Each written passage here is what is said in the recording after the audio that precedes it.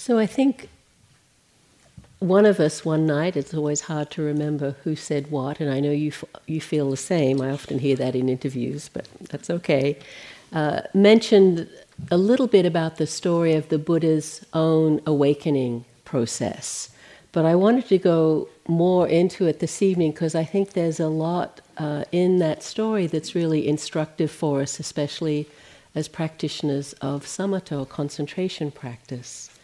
So the Buddha was born into a wealthy family. Some say he was a prince, the son of a king, but he was certainly wealthy. He certainly had a lot of sensual pleasures, luxury in his life growing up. But he left that life, he left his home in search of awakening because he saw and how it's, the sort of archetypal story of it is that old age, sickness, and death were going to come to him as they would to everyone else, and he was terrified. So he wanted to find a way out. So he left his comfortable home and went off to find a teacher and teachings that would lead him to awakening. So he went to the famous teachers of the day, and they were teaching concentration practices, samadhi practices. He went to one, and then another one, and for each one, he mastered the teachings that they gave, and each one said, "I've taught you everything I need to know, everything I know, you know as much as me. Come and sit next to me and teach." And the Buddha said to both of them, "No, I see this is not enough. The states are blissful, but I come out of them." I think Philip referenced that last night. I come out of them. It's not the path to awakening. So then he tried the next avenue of practice that was common at the time, and that was these very intense ascetic practices. And he did that for many years, basically not eating, living outdoors, living on, just begging for food, just wearing rags. And he says of himself that, if he ate so little that if he touched his belly, he could feel his spine, and his hair would just come out in his hands, and his eyes were like sunken pools. He was the most extreme of the ascetic practitioners of the day. And he saw that also wasn't the way. He realized that starving the body or torturing the body, and the idea was if you tortured the body enough, the Atman, basically a kind of like an idea of the soul, would be released from this body and then join Brahma. There'd be this union in a divine realm, and that was the intention of the practice, but it didn't go there. It just suffered a lot. So he had this moment, this flash of grace or insight, where he realized, this wasn't the way, it was just miserable and suffering. And he recalled when he was a young man, a very young, you could say a child almost, he was 7 or 10 or 12 years old, and the story is he recalled sitting under a rose apple tree in the springtime, watching his father, who was a king or a chieftain or something, doing a ceremonial plowing of the fields. So, encouraging fertility. So the father was doing that, all the villagers were probably around, there's some kind of celebratory ritual going on. But this young boy was sitting under this rose apple tree in the shade on a cool spring afternoon, and he fell into absorption. His mind just became completely and profoundly still. And the Buddha, to be, remembered that. And something in that experience, he said, maybe that's the way, not this torturing of the body, maybe that bliss, that ease that I felt, maybe that's the way. And what's interesting about this part of the story is he didn't remember or recall the time with his two teachers, where he practiced deep states of concentration, all through the Arupa jhanas that Philip described briefly last night, and even beyond that. He practiced all of those intensively. He didn't recall those experiences of concentration and say that was the way. He recalled this time as a young boy, very fresh, open mind, wasn't practicing towards anything, sitting under this rose apple tree. What do you imagine were the qualities present in the mind and heart of that young boy under the rose apple tree when his mind just came to stillness, perfect and deep stillness. What do you can just call out, what do you think? Relaxation? Innocence? Safety? Ease? Contentment? Yes. This just deep state of nothing to do, nowhere to go. He wasn't involved in the ceremony. He didn't have any responsibilities. And the mind just folded in on itself in this state of absorption. I think this is really instructive for us, that he didn't point to these deep states of concentration. These qualities that you all just mentioned are what he saw as possibly the way. So he realized he needed to take a different approach, and the first thing he needed to do was take some food. He was starving.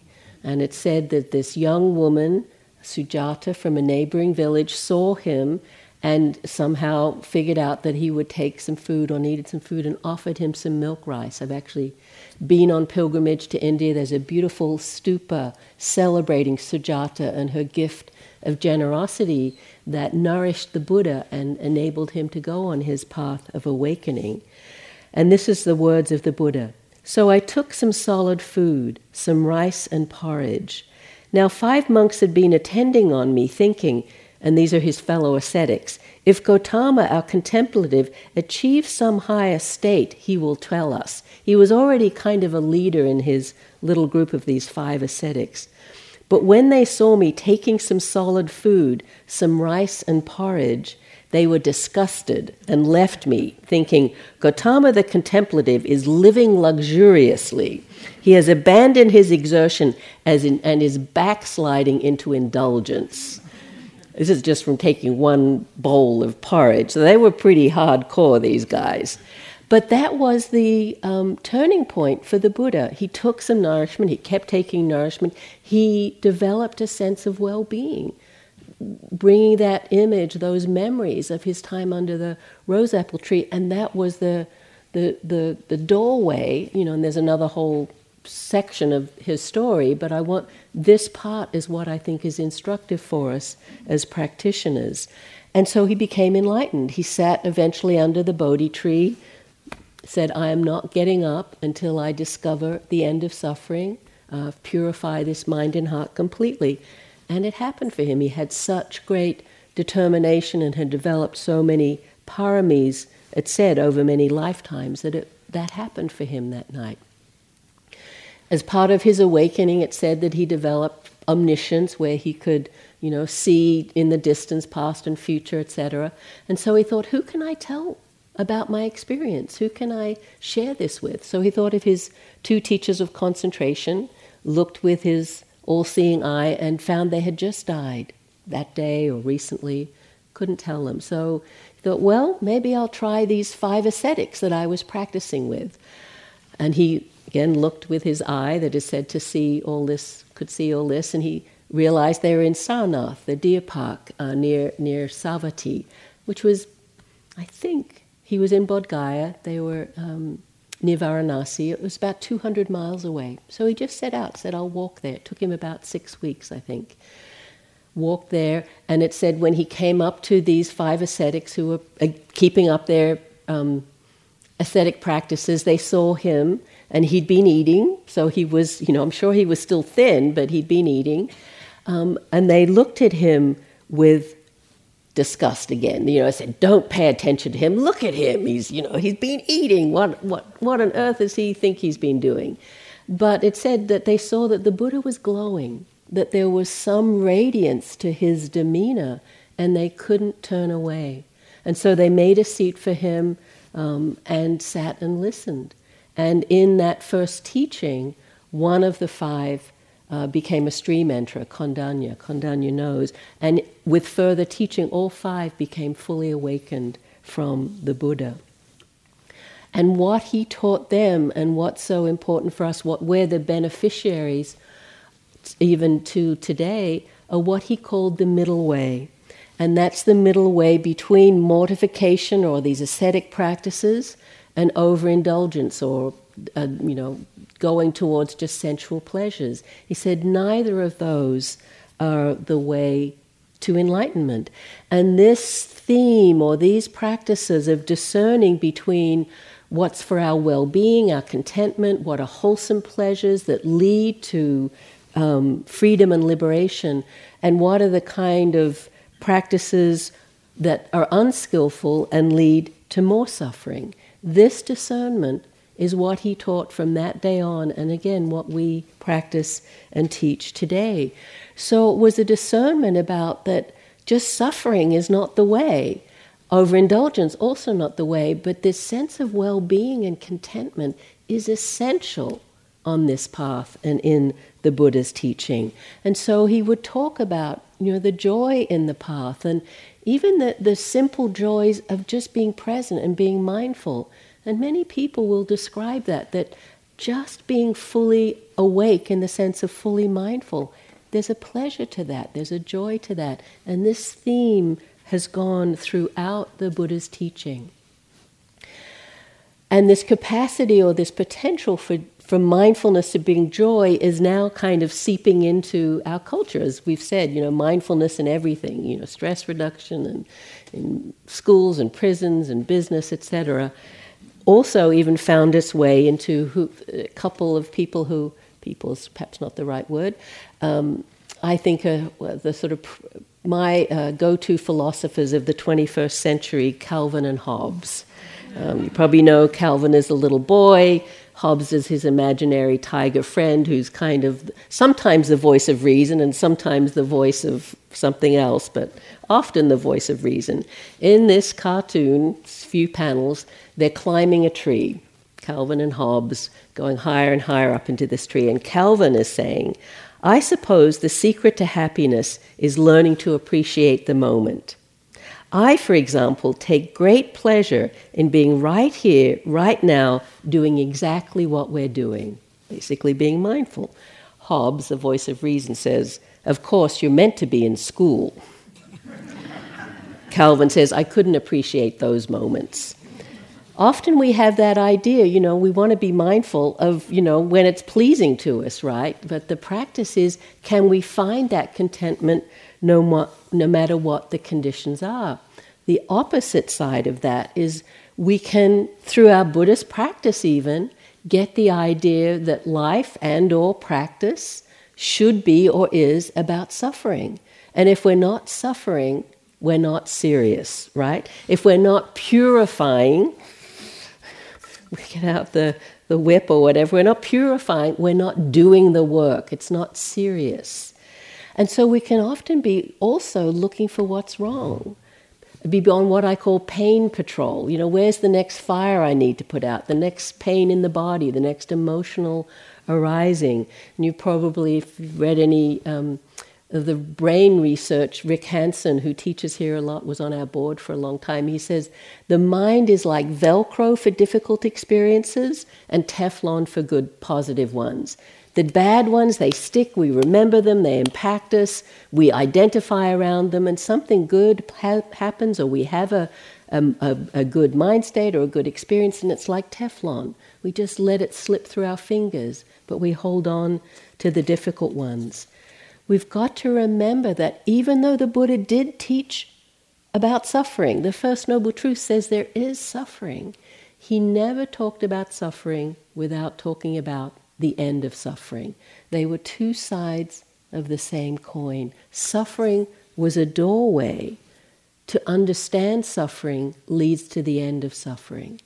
The Buddha was actually called in his lifetime the happy one, or the radiant one. He was often described as joyful or serene. And Venerable Analayo, this great scholar and practitioner who is, I think he's coming here somewhat soon, spring of next year perhaps, he says the entire scheme of the gradual training can be envisaged as a progressive refinement of joy. A progressive refinement of joy. And he also says after his awakening, the Buddha declared himself to be one who lived in happiness. This kind of happiness is not about chasing pleasure. He had tried that as a young man, and he saw that was not the way, didn't go where he wanted to go. But skillfully working with the difficulties that we experience, skillfully working with suffering, understanding and opening to suffering, actually allows true happiness to arise. A visiting king, again at the time of the Buddha, visiting a monastery, described the early Buddhist monks as smiling and cheerful, sincerely joyful and plainly delighting, living at ease and unruffled. So his whole community with this sense of joy and contentment because they've done the work that the Buddha was teaching them to do. And in the Aranavibhanga Sutta, the Buddha said, one should not pursue sensual pleasure, which is low, vulgar, coarse, ignoble, and unbeneficial, and one should not pursue self-mortification, which is painful, ignoble, and unbeneficial. The middle way, discovered by the Tathagata, avoids both extremes. Giving vision, giving knowledge, it leads to peace, to direct knowledge, to enlightenment, to nibbana. One should know how to define pleasure, and knowing that one should pursue pleasure within oneself. So it's not, a grim and unhappy path. There is this place for pleasure, but his definition, the Buddha's definition of pursuing pleasure within oneself, was cultivating samadhi, basically cultivating the jhanas. So again from the suttas. Here bhikkhus, and a bhikkhu is a serious practitioner, quite secluded from sensual pleasures, secluded from unwholesome states, a bhikkhu enters and abides in the first jhana, the second jhana, the third jhana, the fourth jhana. This is called the bliss of renunciation, the bliss of seclusion, the bliss of peace, the bliss of enlightenment. I say of this kind of pleasure that it should be pursued, that it should be developed, that it should be cultivated, and that it should not be feared. So this encouragement from the Buddha, and again, if you read the text, the Pali Canon, the writings, the teachings of the Buddha as they've come down to us, the practice of jhana is all through the suttas, all through the descriptions of meditation. And so here we're perhaps, and maybe you've had this already, some other retreat or here, a taste of what he's pointing to.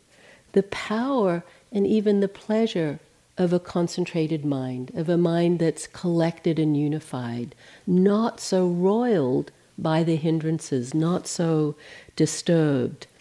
So we start to get a taste of what the Buddha was talking about. Unfortunately for us, for everyone, developing that kind of pleasure takes time, as we keep saying. It takes effort.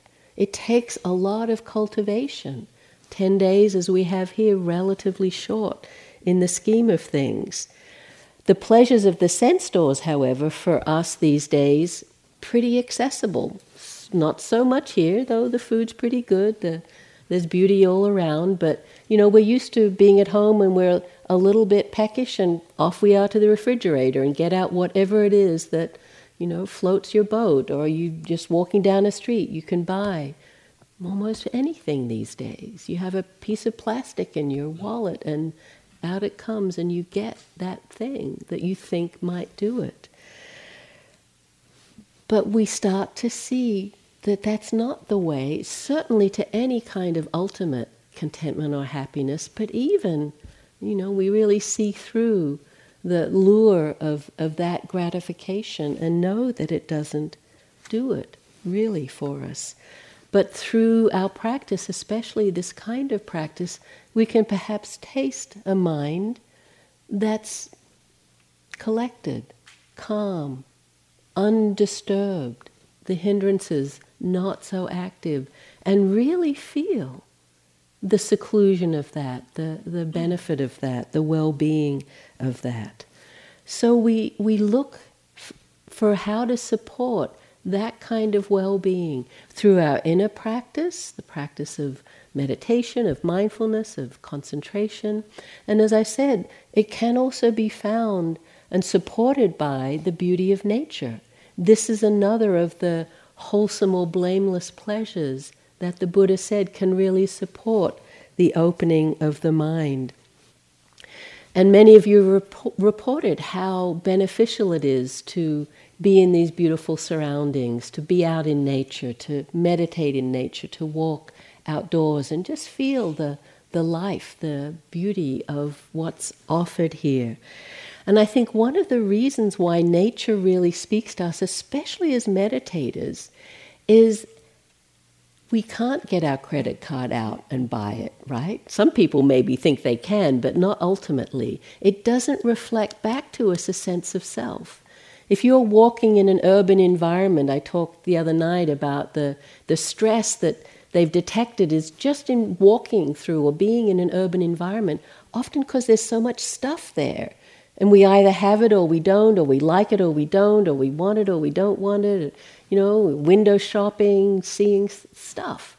Nature doesn't invoke that in us, so it invites the mind into stillness. It doesn't arouse so much a sense of self and invites us into calm and spaciousness, that just the vastness of the vista out here, the mind just releases because it's pointing to that capacity, the inner, the Tibetans talk about mingling the inner sky and the outer sky, the mind kind of reflecting that quiet and that spaciousness, that timelessness that we see in nature. And so nature can be a source of beauty, of inspiration, and there are many, poems and utterances by enlightened people responding to nature. So I just pulled out one that I like, a haiku by Ryokan, that famous Zen practitioner, mystic and poet. The bamboo grove in front of my hut, every day I see it 1,000 times, yet never tire of it. And I thought this was appropriate for us because every sitting, this breath, I see it 1,000 times. Can you say that? Yet I never tire of it. That's what he's pointing to, the mind that can have this kind of freshness.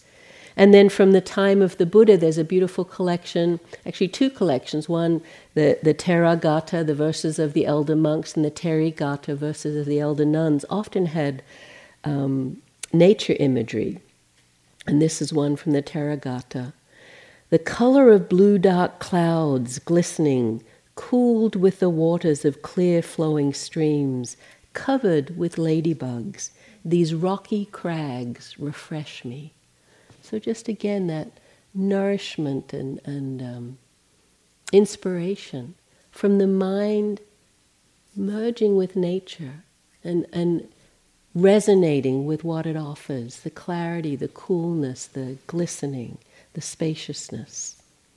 So this is a great support for our practice here. Again, in this process of inviting the mind into this place of contentment or ease, which is really the theme of the talk this evening.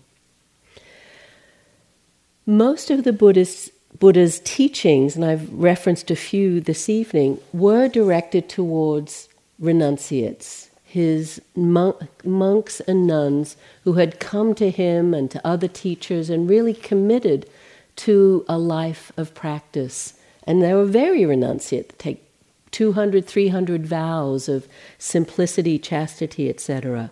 But the Buddha also often spoke to lay people, and he talked about the importance of pleasure or skillful happiness for lay people, for people like us. And he gave many lists or teachings to lay people about happiness. This is a list about the sources of happiness for lay people. He talked about the happiness of possession, meaning it's okay to have stuff and to enjoy it. The happiness of enjoyment, the happiness of freedom from debt, and the happiness of blamelessness. That means acting ethically, living with or by the precepts that we took at the beginning of the retreat.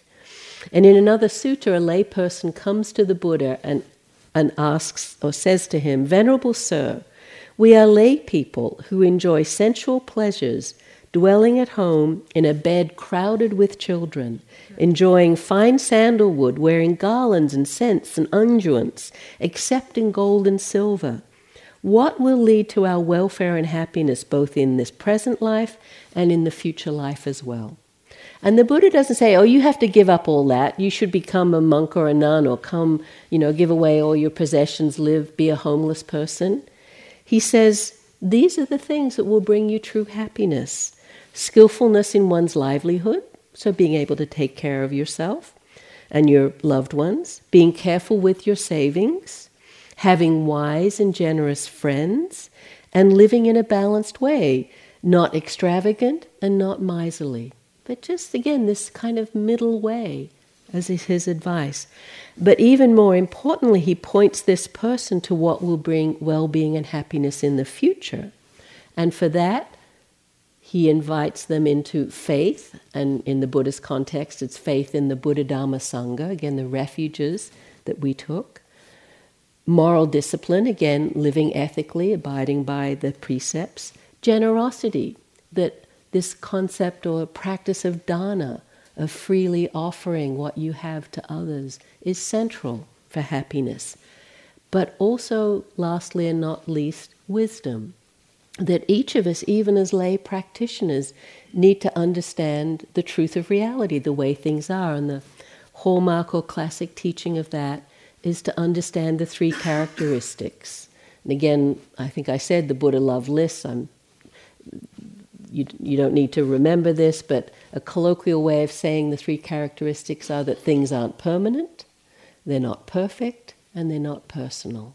So it's to really live with that understanding as you live your life. So again, not saying, you have to practice meditation or give up everything, but find these skillful ways to enjoy life, to have a balanced and happy life. Find these pleasures are available to you. If the mind is untroubled, if the mind is not living in a grasping, greedy way, all of these pleasures are appropriate and skillful pleasures for lay people. So for all of us here and many people who come to Spirit Rock, we're kind of in an interesting middle ground.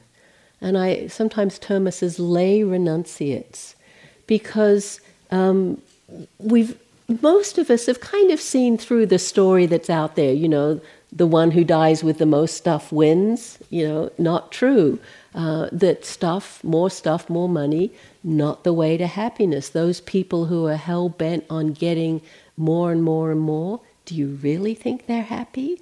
Have you ever seen someone where they've said, I've got so much and now that's enough? Actually, some people do. There are some great examples where they've really taken that wealth and started giving it away. And it seems like, to me, they're much happier in that process than in the accumulating process. But for many people, they think that more stuff is better. And I think most of us have seen through that. And when we come on retreat, we're actually living like monastics. In some ways, the life we live here is simpler than a lot of monastics. I mean, monastics, they're just living their lives. They're watching television. They use their cell phones, which we are not doing here, right? We're not using our cell phones. And we have a sincere interest in practice and waking up to whatever level we're motivated to. Traditionally, and again, there's always exceptions, but traditionally it was the lay people practiced sila and dana, ethical conduct and generosity. And basically the generosity was mainly supporting the monks and nuns, the monastery. It was like there was a cycle there. They got the teachings, they supported them, and they lived ethically. And that was considered a good lay life. But we're in the middle of this big experiment where, as lay practitioners, we do this intensive meditation practice. How do we then relate to the teachings about pleasure and renunciation that the Buddha offered? Each of us needs to explore this a little bit. What's the wise relationship to this, to renunciation? Adrian mentioned this is the first of what she called the wise vitakkas, or wise intentions, right thought. One of the path factors, renunciation, is the first one. And so it's a whole place for this very gentle but serious reflection on what's enough. What do we need to be happy? What is conducive for our well-being. And so this is an exploration that's, for most of us, ongoing as we go through the different stages of life. What I see can happen, and I can see it in myself at times, as we practice, we get wiser, we learn this, that, stuff isn't going to do it for us. We need to really cultivate and purify the heart and mind, develop wisdom and compassion. That's the way to happiness. But we can land in some kind of comfort zone where the big problems, all of the angst, most of us came to practice because of a real sense of struggle and suffering. And we find this path really heals us, perhaps even transforms us, offers this possibility for peace and ease. But then what? Then where do we go with our practice when we've found this kind of sense of well-being or ease? And this can come if you don't practice at all too. It comes with age, right? You kind of figure stuff out. You solve a lot of the problems in relationship or work or livelihood or, living situation. But then there's the now what? And we can be at this at any stage. One teacher called this high-class samsara. So we're living, what some people would call a heaven realm, basically. But the heavenly messengers are right around the corner, if not right here, right now for all of us, old age, sickness, and death. These are the messengers that got the Buddha on his path. And they are, if they're not already knocking, they're not in the too distant future. And we never know when, what might happen. So how do we relate? We live in a culture of indulgence. Here in the Bay Area, you just have to read the food section of the newspaper and, the latest fads and the hottest restaurant and what everyone's heading towards and food trucks and avocado toast or whatever it is. When I read that cafes were selling $4 pieces of toast, it's like, you can make that at home. You don't need to go pay someone to make a $4 piece of toast. Kind of amazing. I read a little while ago there was this plethora of books about people moving to Italy or France and discovering, La Dolce Vita, the good life. And I love Italy and France, places like that. They really do have a way of finding joy in life that's very heart-opening. But these books would just be, you'd be page after page, and all they were doing is finding the right tile or the most delicious olive or the best, sip of wine. It's like, this is not what life is about, finding the perfect olive and go somewhere else. So we've made different choices, right? I think most of us here have. But what does that lead to? What do we hold as the highest possible happiness for us that the Buddha keeps pointing to, that these practices point to? And we start to see that happiness is out of contentment. And out of well-being, and even out of a contentment that's cultivated through our inner experience, not so much dependent on conditions and stuff.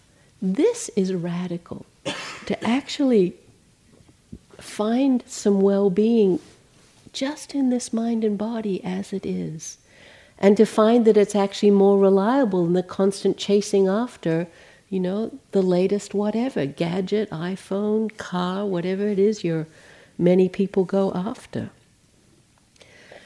So this is really important reflections for us, especially, as I said, practicing concentration. Many of you have done quite a bit of Vipassana practice, and you're used to the basic instructions there. If there's a hindrance, make that the focus of your practice. Turn to it, explore it. Basically, you could say not a problem. The hindrance becomes the practice. How does it feel in the body? What are the thoughts, etc.? If there's something pleasant that happens, how many of you had a teacher say, oh, just note that, or let that go, it's impermanent. Don't get attached, it's going to go. There's wisdom in that teaching, but when we're practicing concentration, the guidelines actually are a little different, and we need to really get this. We've been saying this. if there's a hindrance, some difficulty, can we say, not now? Can we say or hold it in the background? Can we breathe with it or through it? And not so much be derailed by it or make it the focus. And of course, if we need to, as we've said, that is skillful, but the basic instruction is this steadiness with the simplicity of the practice. And if there are pleasant sensations, experiences that arise in this practice, invite them to expand. Again, this is the skillfulness, not grab a hold of them, because that doesn't work. But how do you nurture or nourish or inhabit, integrate those pleasant sensations so they actually become a very known and felt and accessible part of our experience, these experiences of piti or sukha or calm or collectedness. You know, I first remember when I reported some good experience and my teacher said, do more of that. I'm like, really? You mean I can? And it's like, yes. Skillfully, of course, and you all see if you try to grab a hold of it or make it last in some rigid way, that doesn't work. But learning the skill of inviting or nurturing or supporting these beneficial, wholesome experiences is central. You know, that's why I referred the other night to these lists with all of these beautiful qualities that are present there of faith or rapture or joy or gladness or calm, tranquility. These are essential. They're all, every list, they're there somewhere as these kind of motivating, supporting factors that invite us in to deepening. So we need to be open to that, allow ourselves that. And again, it can feel like, oh, you mean really? I can? It's okay. Again, not to grasp on or try to hold, because it doesn't work, that's more suffering, but to actually enjoy these experiences. I can remember when I had my first clear experience of sukha as a jhana factor. It was, almost mind-blowing. My memory of it is I felt like, that long kelp that it attaches to the bottom, could be 30, 40, just a long strand. I felt like a piece of kelp floating in a sea of warm honey, because sukha has a sweetness. It sounds sweet, doesn't it? Sukha.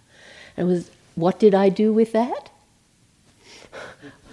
Oh, that's what I need, sukha. That's what's been missing all this time. Sukha, if only I'd known, and if I got attached to it, I tried, and that didn't work. I had to settle back, but just keep creating the conditions, doing the practice that invited sukha. And when it was there, really allow it to move through me and let that energy really flow. And so I could learn to use it skillfully to actually invite the concentration to deepen. As I said, often in the list, sukha is the proximate cause, as in the supporting factor, the preceding factor to concentration, as is mindfulness sometimes, as is tranquility. And again, as I said the other night, striving, effort, judgment are not. They are not on these lists. So this willingness or interest or ability to open to these beautiful states when they're present, and learning how to create the conditions for contentment. This was radical for me, that having a contented mind was what was supportive. I used to always treat meditation like medicine, it's good for me. I'll do it, I'll take it, and, go through the difficult experiences because I knew it was good for me. It really was. But to actually work skillfully with our experiences, as Thanissaro Bhikkhu would say, who teaches jhana meditation, notice the disturbances, but let them go. I think I quoted Philip the other night. Don't be disturbed by the disturbances. In the beginning, our disturbances can be really gross, hard, difficult, the hindrances. We're pushed and pulled, and sleepiness and restlessness, pain. Over time, these disturbances can persist, but they get more subtle. And our practice has to get more subtle to actually meet them and realize what's happening. And as I said, this talk about contentment isn't that we're trying to get perfect conditions. Don't disturb me, I'm meditating, I need the perfect temperature and no sound and no this or no that. Remember my Ajahn Chah quote, where he was stuffing his ears so he wouldn't hear, and he realized that's not the way. All we need are good enough conditions to support the mind and the body, food, cushions, whatever, but good enough conditions. And then we find the capacity to find contentment wherever we are with the conditions that we have. And I spoke the other night about the value of simplicity or surrender. Again, allowing the mind to come more into rest, more into ease. To develop this kind of contentment in this practice, particularly breath, meditation practice, we need to make it appealing to come back to the breath. We can't get there by force of will. And if every time you lose track of the breath, lose the continuity, and you realize that and sort of wake up and you beat yourself up, you can keep trying that, but let me tell you right here, it doesn't work. It doesn't work long term. It's like the classic training the puppy. If every time you want the puppy to come back to you and it's wandering all around, but when it finally comes back, you beat it up, bad puppy, you should have come back more quickly. One unhappy puppy who's not going to come back, right? Because why should I come back and be beaten up? Every time mindfulness appears, we're not good enough. Doesn't work. I learned a lot about this necessity from listening to Ajahn Brahma Wangso, who also teaches jhana. That's his main practice that he teaches. He's an English monk who went as far away as you can go and landed in Perth, Australia, where he's got a thriving monastery and dharma scene. And he talked about, in one talk I listened to, his early years as a monk when he got interested in jhana meditation. And no one around was really interested. He was in the Ajahn Chah monastery where they were much more into kind of relaxed, natural practice and just letting the mind unfold naturally. But he really wanted to do jhana. So he set himself on that task. Eugene was saying this the other day, hair on fire kind of practice. And he would do this. I forget what length of time he said, days, weeks, whatever, really with a lot of intensity. And he said every time, sooner or later, his mind would break. He couldn't keep it up. And so he'd just figure, I did something wrong. So he'd pick himself up and he'd start, I always imagine huffing and puffing again, get this engine going, huffing, striving, crash. Okay, didn't try hard enough, hold on enough, do whatever. Try again. He did that so many times until he realized it wasn't going to work because he looked at what was happening and his basic relationship to the breath was that it was boring. And he had to be this stern taskmaster, stay with the breath, He was beating himself up to stay with the breath, and he saw that wouldn't work, it doesn't work. And he needed to change his perception of the breath. If you think the breath is boring, you are going to be bored. And, can you invite yourself into resting if you're, no. So he talked about what he called subhasanya, beautiful perception, changing the perception of the breath, and beautiful breath. It's we need to change our perception or our relationship to the breath to invite the mind to rest on the breath. It won't last. It won't stay there if we're forcing it. And it certainly won't. Nothing will happen if we're out here floating away. So we had to get interested in the breath, surrender to the breath. And what we find, if we get interested in something, it becomes interesting. If it becomes interesting, we get interested in it. And this whole feedback loop that can happen. And so we've been talking about the subtleties of the breath, vitakka vichara, the in-breath and the out-breath. And getting interested in that can invite us into a continuity of awareness. Breath is life, the breath of life. You're not breathing, nothing's happening, right? Appreciate this breath that's keeping you alive. You can use the reflection, what was the first breath like? What will my last breath? What if this was the last breath? How present would I be? You can even use imagery to invite this resting with the breath. Again, in Vipassana, we're always, let the breath be natural, be with the bare sensations, but here we want to invite this relationship with the breath. So if it's helpful, and some people it just comes naturally, this kind of sense of the breath like silk, or waves, or a breeze. Again, these nature imagery, swaying breath, circling breath. Even using the counting and the noting, these are skillful means to invite us into connection with the breath. So Thanissaro Bhikkhu will say, how can I make the breath more comfortable, more easy, more pleasant? And we literally have to fall in love with the breath for our attention to stay there enough to become absorbed. And by love, I don't mean, can be that way, a lot of bliss, etc. But it's like metta for the neutral person. If you've ever done that in metta practice, we go through these different categories. And one in this, we say, pick someone you have no relationship whatsoever. You kind of know them, but not really. And you just start wishing them well. And what happens? You get interested in them. Oh, how are they? I wonder how they're doing. And you start to care. You start to care. And then you can even start to love this person who you had no relationship with. It's a bit like that with the breath. How do we get interested in, start to care for, and you could say, fall in love with the breath? All of these that I've just mentioned I call transitional objects or practices. They're like our training wheels. We use them as skillful means. They're really helpful. We can pick them up.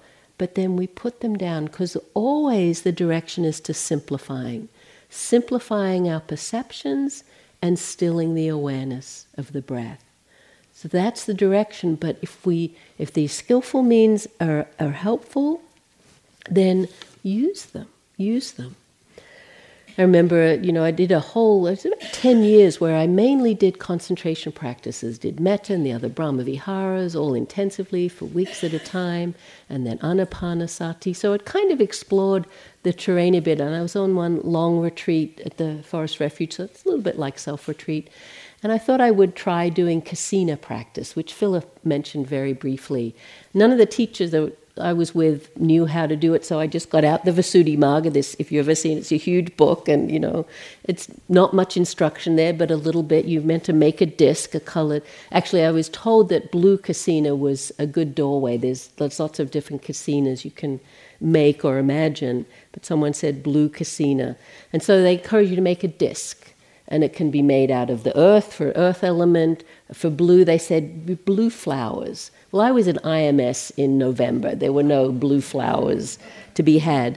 So I got a blue zafu.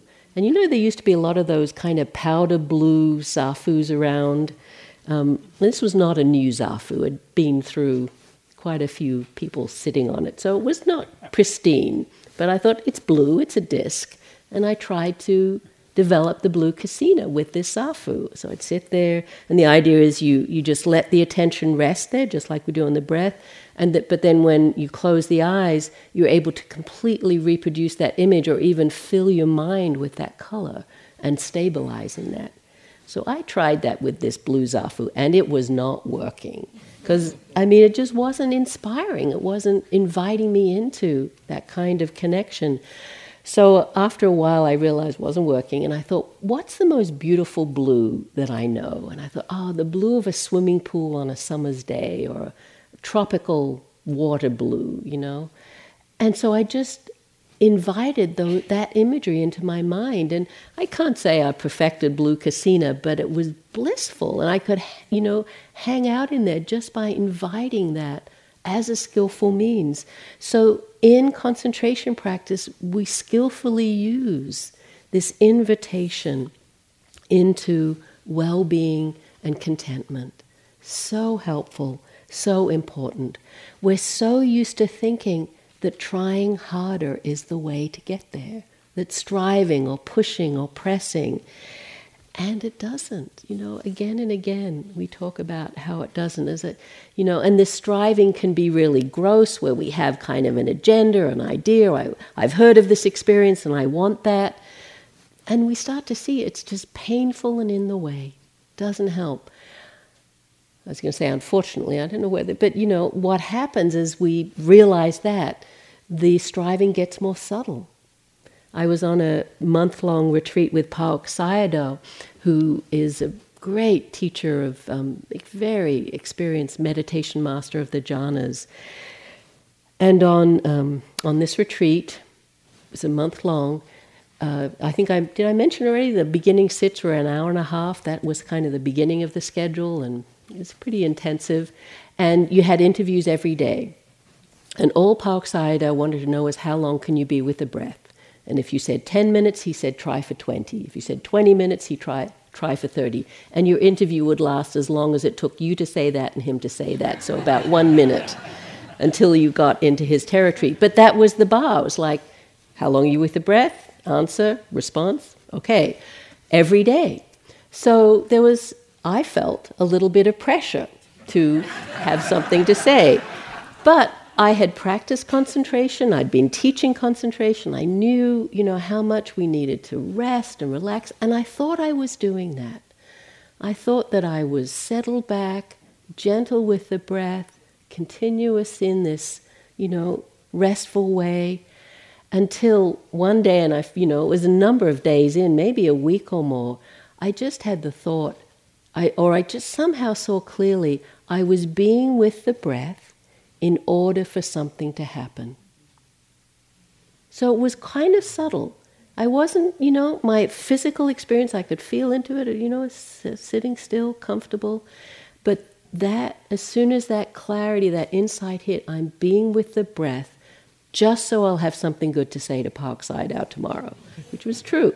I just saw how that rippled through my whole experience. And there was, we call this kind of gaining mind. It wasn't, it wasn't strong, it wasn't leaning really forward, I didn't have some idea of what should happen, but that was enough. And I then could see this subtle tension throughout my whole body, and I had to just stop and start again, really open up. I went for a long walk and, did move to whole body breathing and just got really spacious. And then, was more sensitive to that striving and realized, I can't control what my experience is going to be. I have to let the breath be the breath, as it is, as it's manifesting, and just tend to it in this gentle way. They say in the Zen tradition, you sit just to sit. The means is the end. This is so instructive for us, this relaxation and ease. And so trusting the contentment, trusting the simplicity, trusting just being with the breath, not with a gaining mind. It doesn't work. It doesn't work. It's only a doorway to suffering. Keeping the mind contented, that it's okay to enjoy practice. We can't, go chasing that, but when it's here, can we actually allow that? And find it through the simplest of experiences, the simplest of attention to the breath, the simplest of a cup of tea. This is what's available for us. Keeping the mind contented, so valuable. So I want to just finish with the words of Thanissaro Bhikkhu, who talks about using the breath to find the sense of pleasure and contentment. He says, how do you use pleasure? Focus on the breath right now and see how it feels. Then experiment with the breath to see how the way you breathe can produce either pleasure or pain. It may be subtle, the difference between the two, but it's there. We've learned to desensitize ourselves to this aspect of our experience.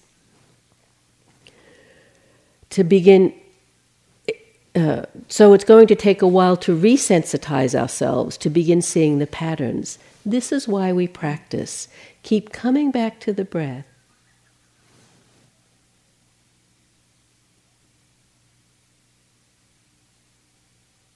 pleasure.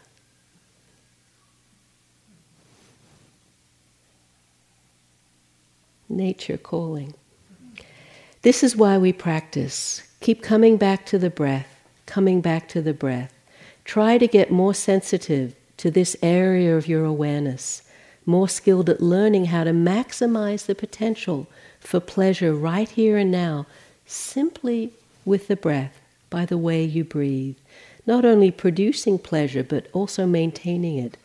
After all, feelings of pleasure and rapture are part of the path. They're tucked in the Noble Eightfold Path under right concentration. And as part of the path, they have to be developed and maintained. As the Buddha said, this pleasure is blameless. This pleasure is blameless. We can't grasp after it, strive after it. It's an invitation, a shifting of perceptions, a surrendering and a simplifying, and trusting just this breath, just this moment, here and now. Let the coyotes fill the sound of silence as we sit for a moment.